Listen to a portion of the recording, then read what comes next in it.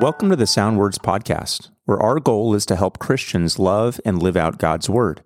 My name is Jesse Randolph. I'm the pastor-teacher of Indian Hills Community Church in Lincoln, Nebraska. I'm one of the hosts of the podcast, and joining me on the podcast today is Mike Gendron, who is the founder and director of Proclaiming the Gospel, a ministry based in Southlake, Texas, which is, as it sounds, focused on equipping Christians to proclaim the gospel.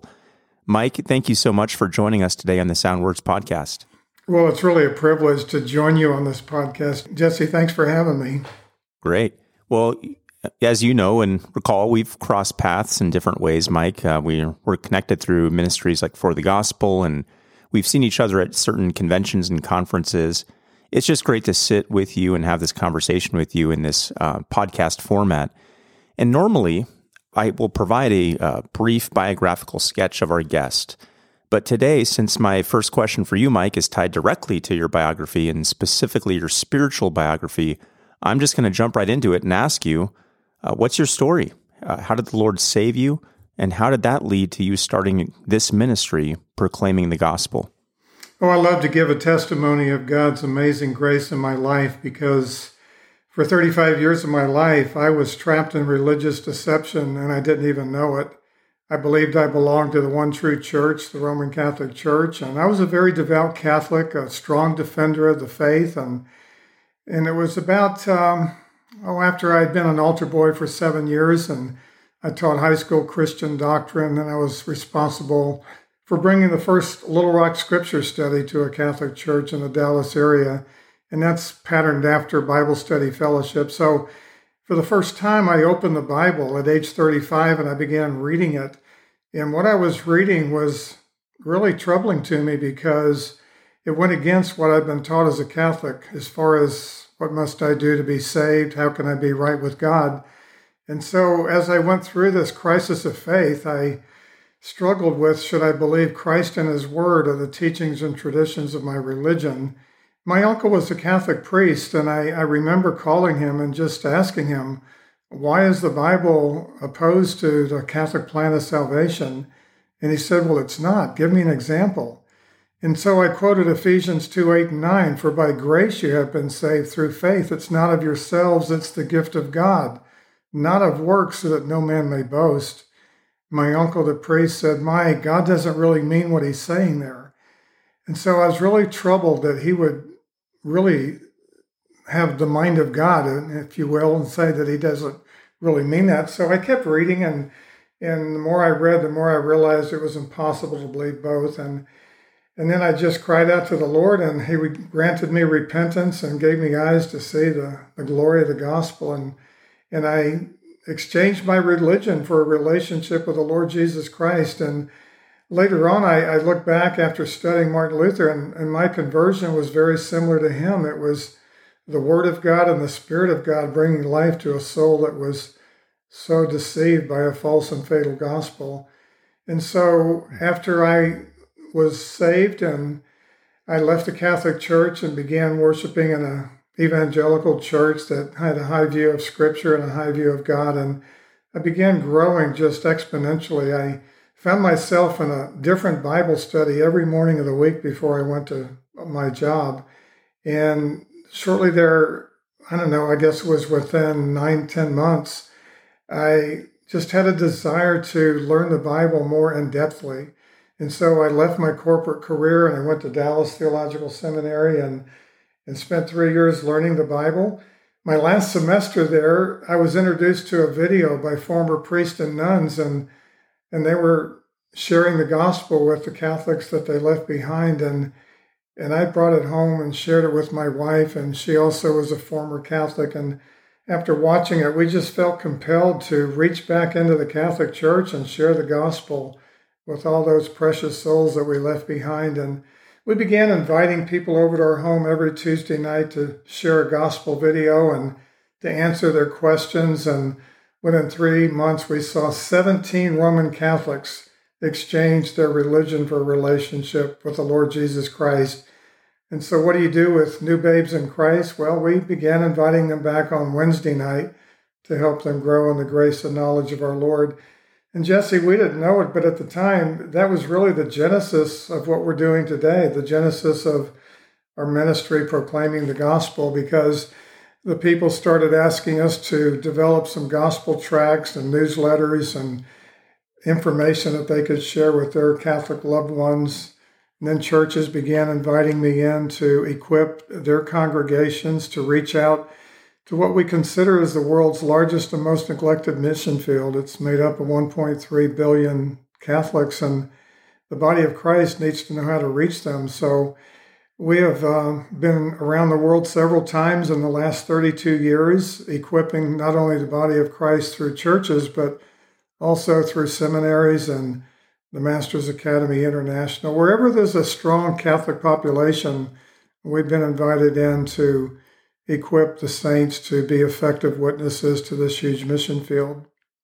Wow, praise the Lord. What an amazing testimony of the Lord's grace in your life and in your wife's life, and how he's sent you back into that mission field, like you said. I mean, 1.3 billion individuals, image bearers, people who will give an account to their maker one day. That's a staggering percentage of the world's population.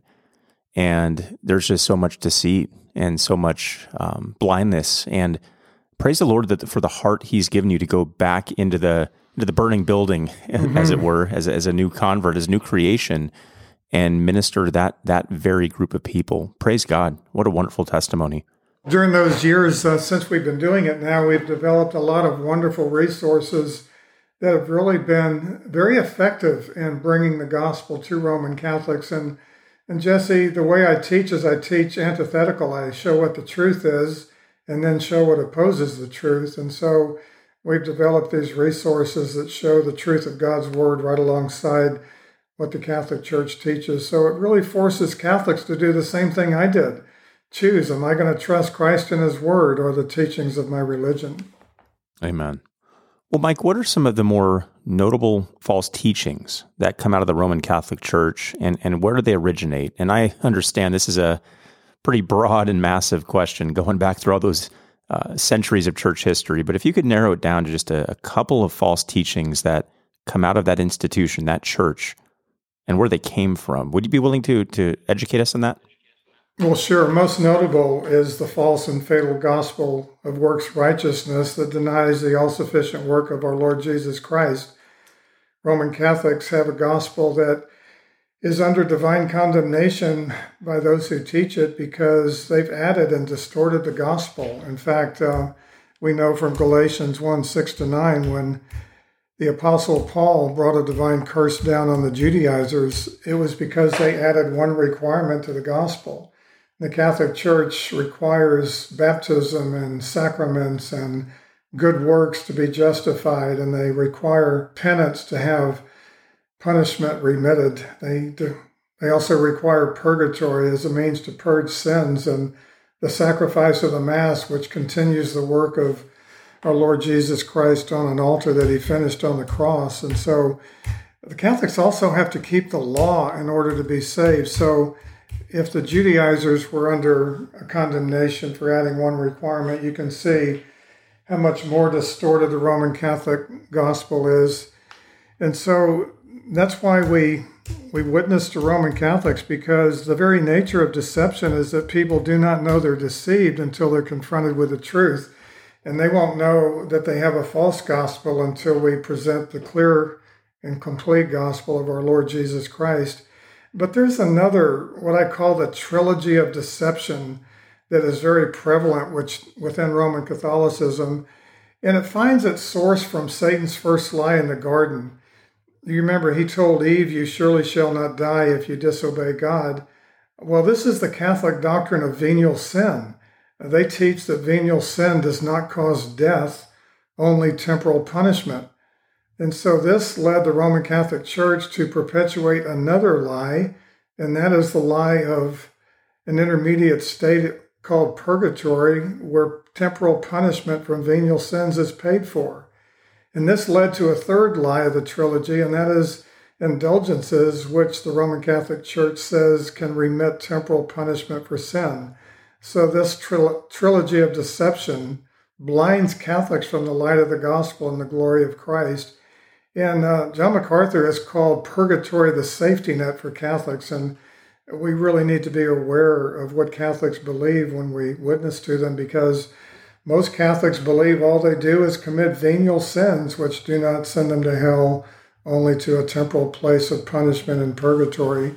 So the source of all lies is the angel of light, Satan himself. In fact, Paul said in 2 Corinthians 11:14, it's not surprising that Satan disguises himself as an angel of light, because his servants also disguise themselves as servants of righteousness, whose end will be according to their deeds. So the father of lies is the source of all deception within not only the Roman Catholic religion, but all false religions.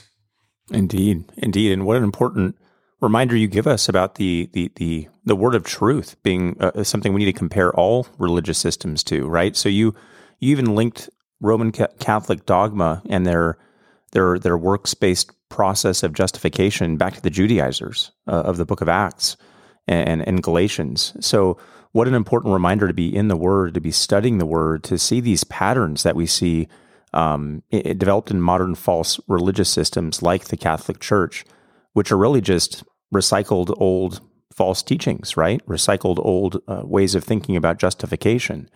And I would say also what an important reminder to be studied, of course, in biblical revelation and be biblically literate, but also to study church history and to see how these dogmas and teachings of the Roman Catholic Church and other false teaching groups developed over time, because you can trace when they started in various ways, and you can see where they departed and when they departed from biblical fidelity.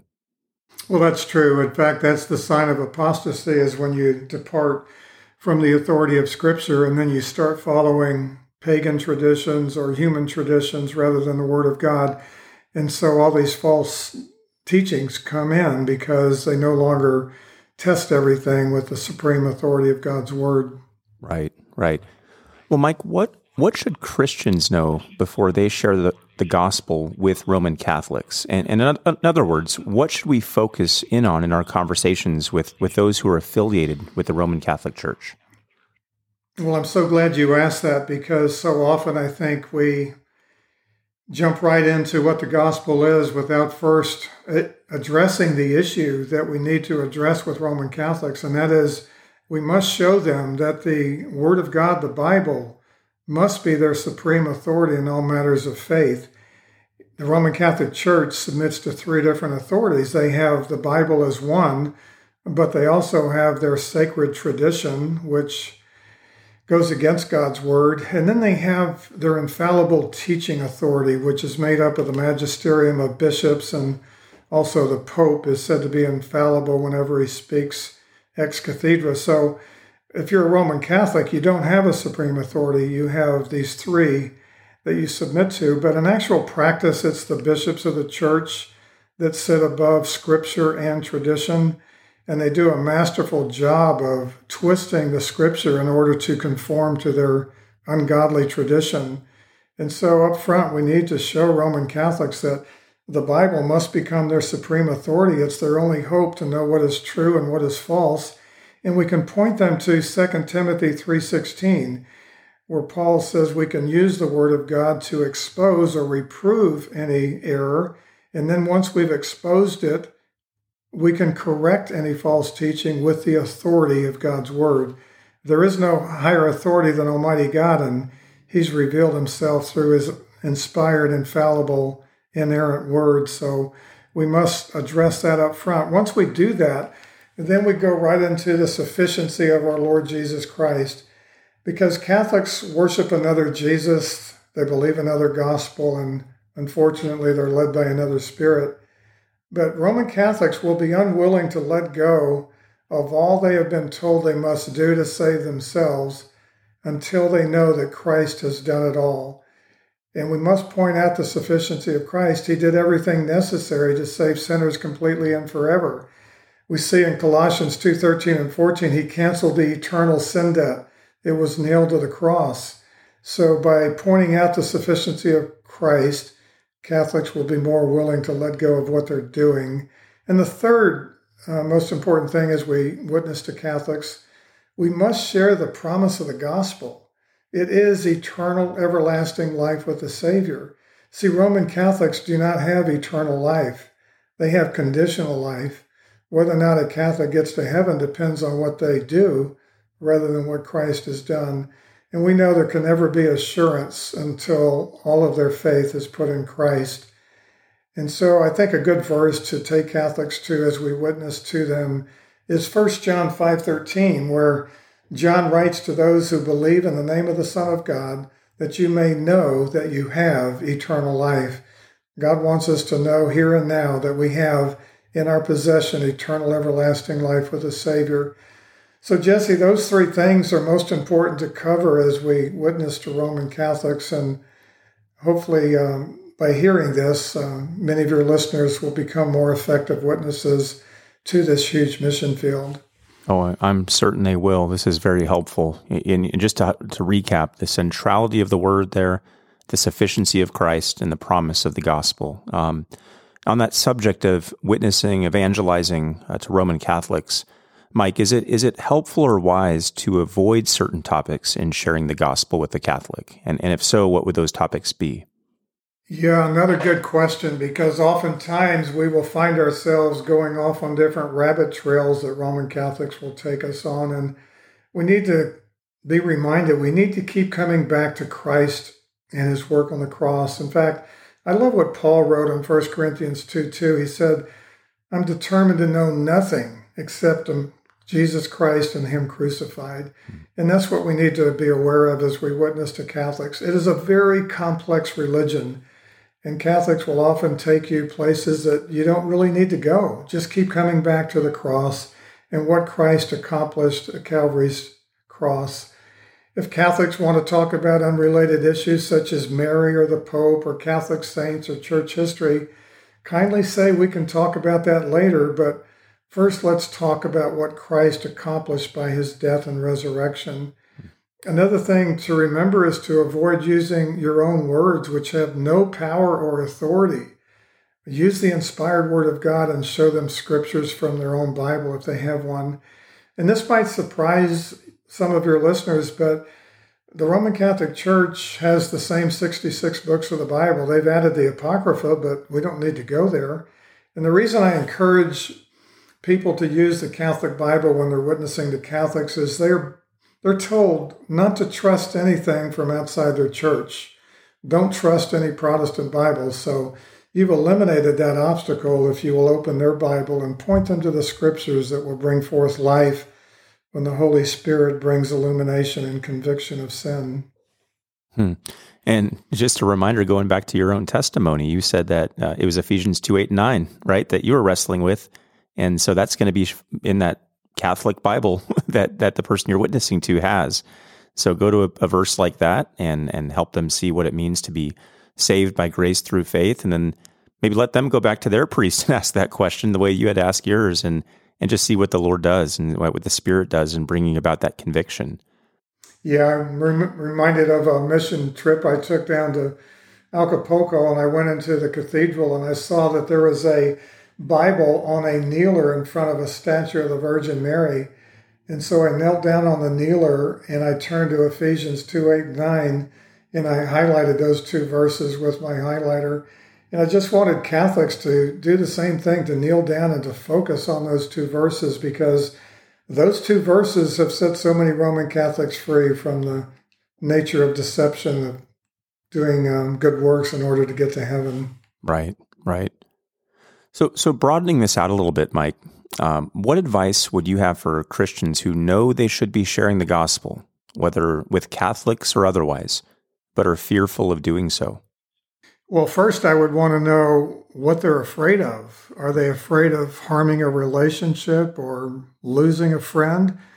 What is there to be afraid of? We're sharing the greatest news that anyone could ever hear about the greatest gift they could ever receive. So we should be encouraged. We should be sharing this with joy, knowing that it won't harm a relationship, because, again, the nature of deception is those who are lost don't even know it until they're confronted with the truth, and that's what we're called to do, to present the gospel, the greatest news they could hear.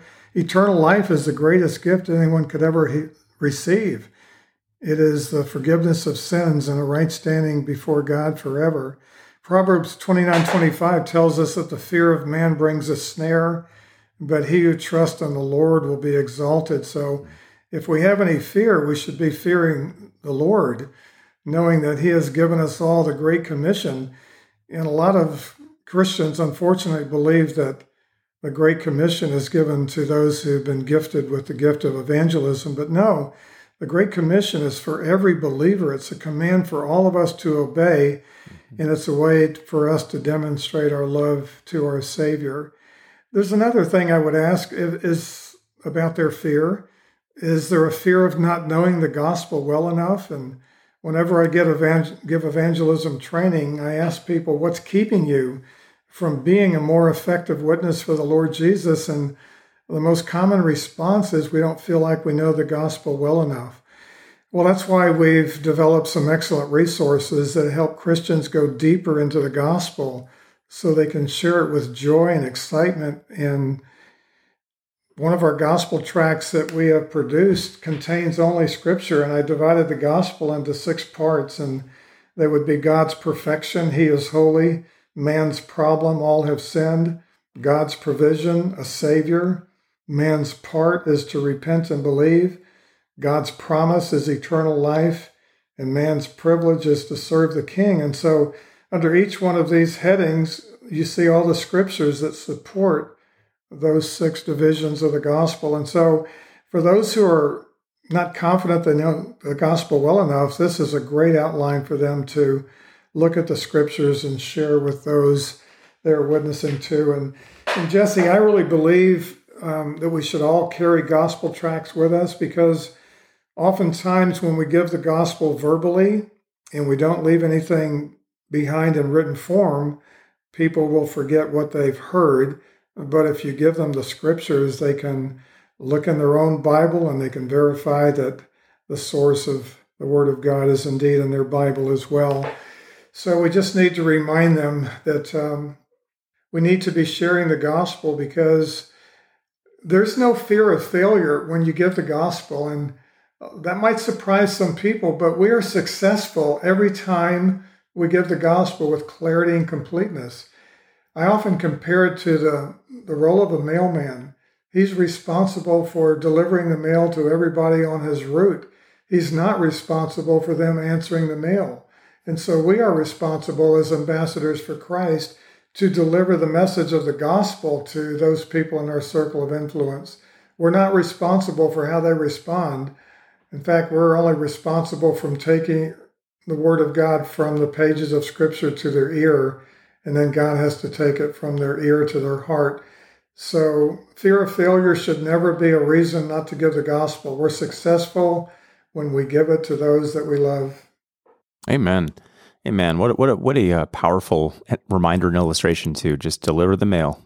Trust the Spirit to do His work in convicting and or converting, and just see what the Lord does. And what a reminder of God's sovereignty and salvation, but at the same time, our responsibility to proclaim that message, that singular message of hope for the world, the gospel of grace.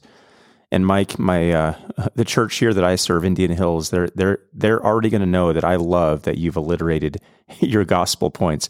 I'm quite renowned around here for alliterating my sermon points. So they're going to know that I'm smiling with a big smile on my face, that you've got the 6 P's there in your gospel tract. That's right. I love my P's. Speaking of resources, how can our listeners learn more about you and proclaiming the gospel ministry? Well, I'm glad you asked that, because we do want to equip the body of Christ with our resources. I've written a book called Preparing for Eternity, and it is a book that is laid out in the very way that God saved me, presenting the truth right alongside the false teaching of Catholicism. And this book has set so many Catholics free from the bondage of religious deception. I've written it for a twofold purpose. Number one, to equip those who are reading it to be effective in their witness to Catholics, but also it's a book that you can give to Roman Catholics because it's written in the spirit of love and compassion.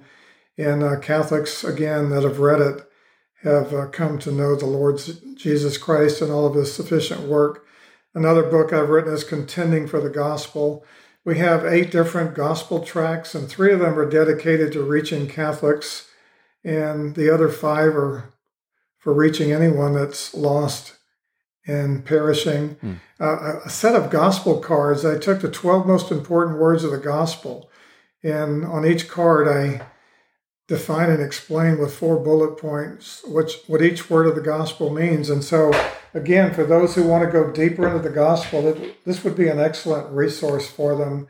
We began our ministry sharing videos, and we have 15 different DVDs that people can use to not only equip themselves, but to invite Catholics over, to invite friends over, and just to sit down and watch the DVDs and then answer their questions. So all of these are available at our website, proclaimingthegospel.org, and they can also be obtained by emailing us, info@proclaimingthegospel.org, or even calling us at 817-379-5300.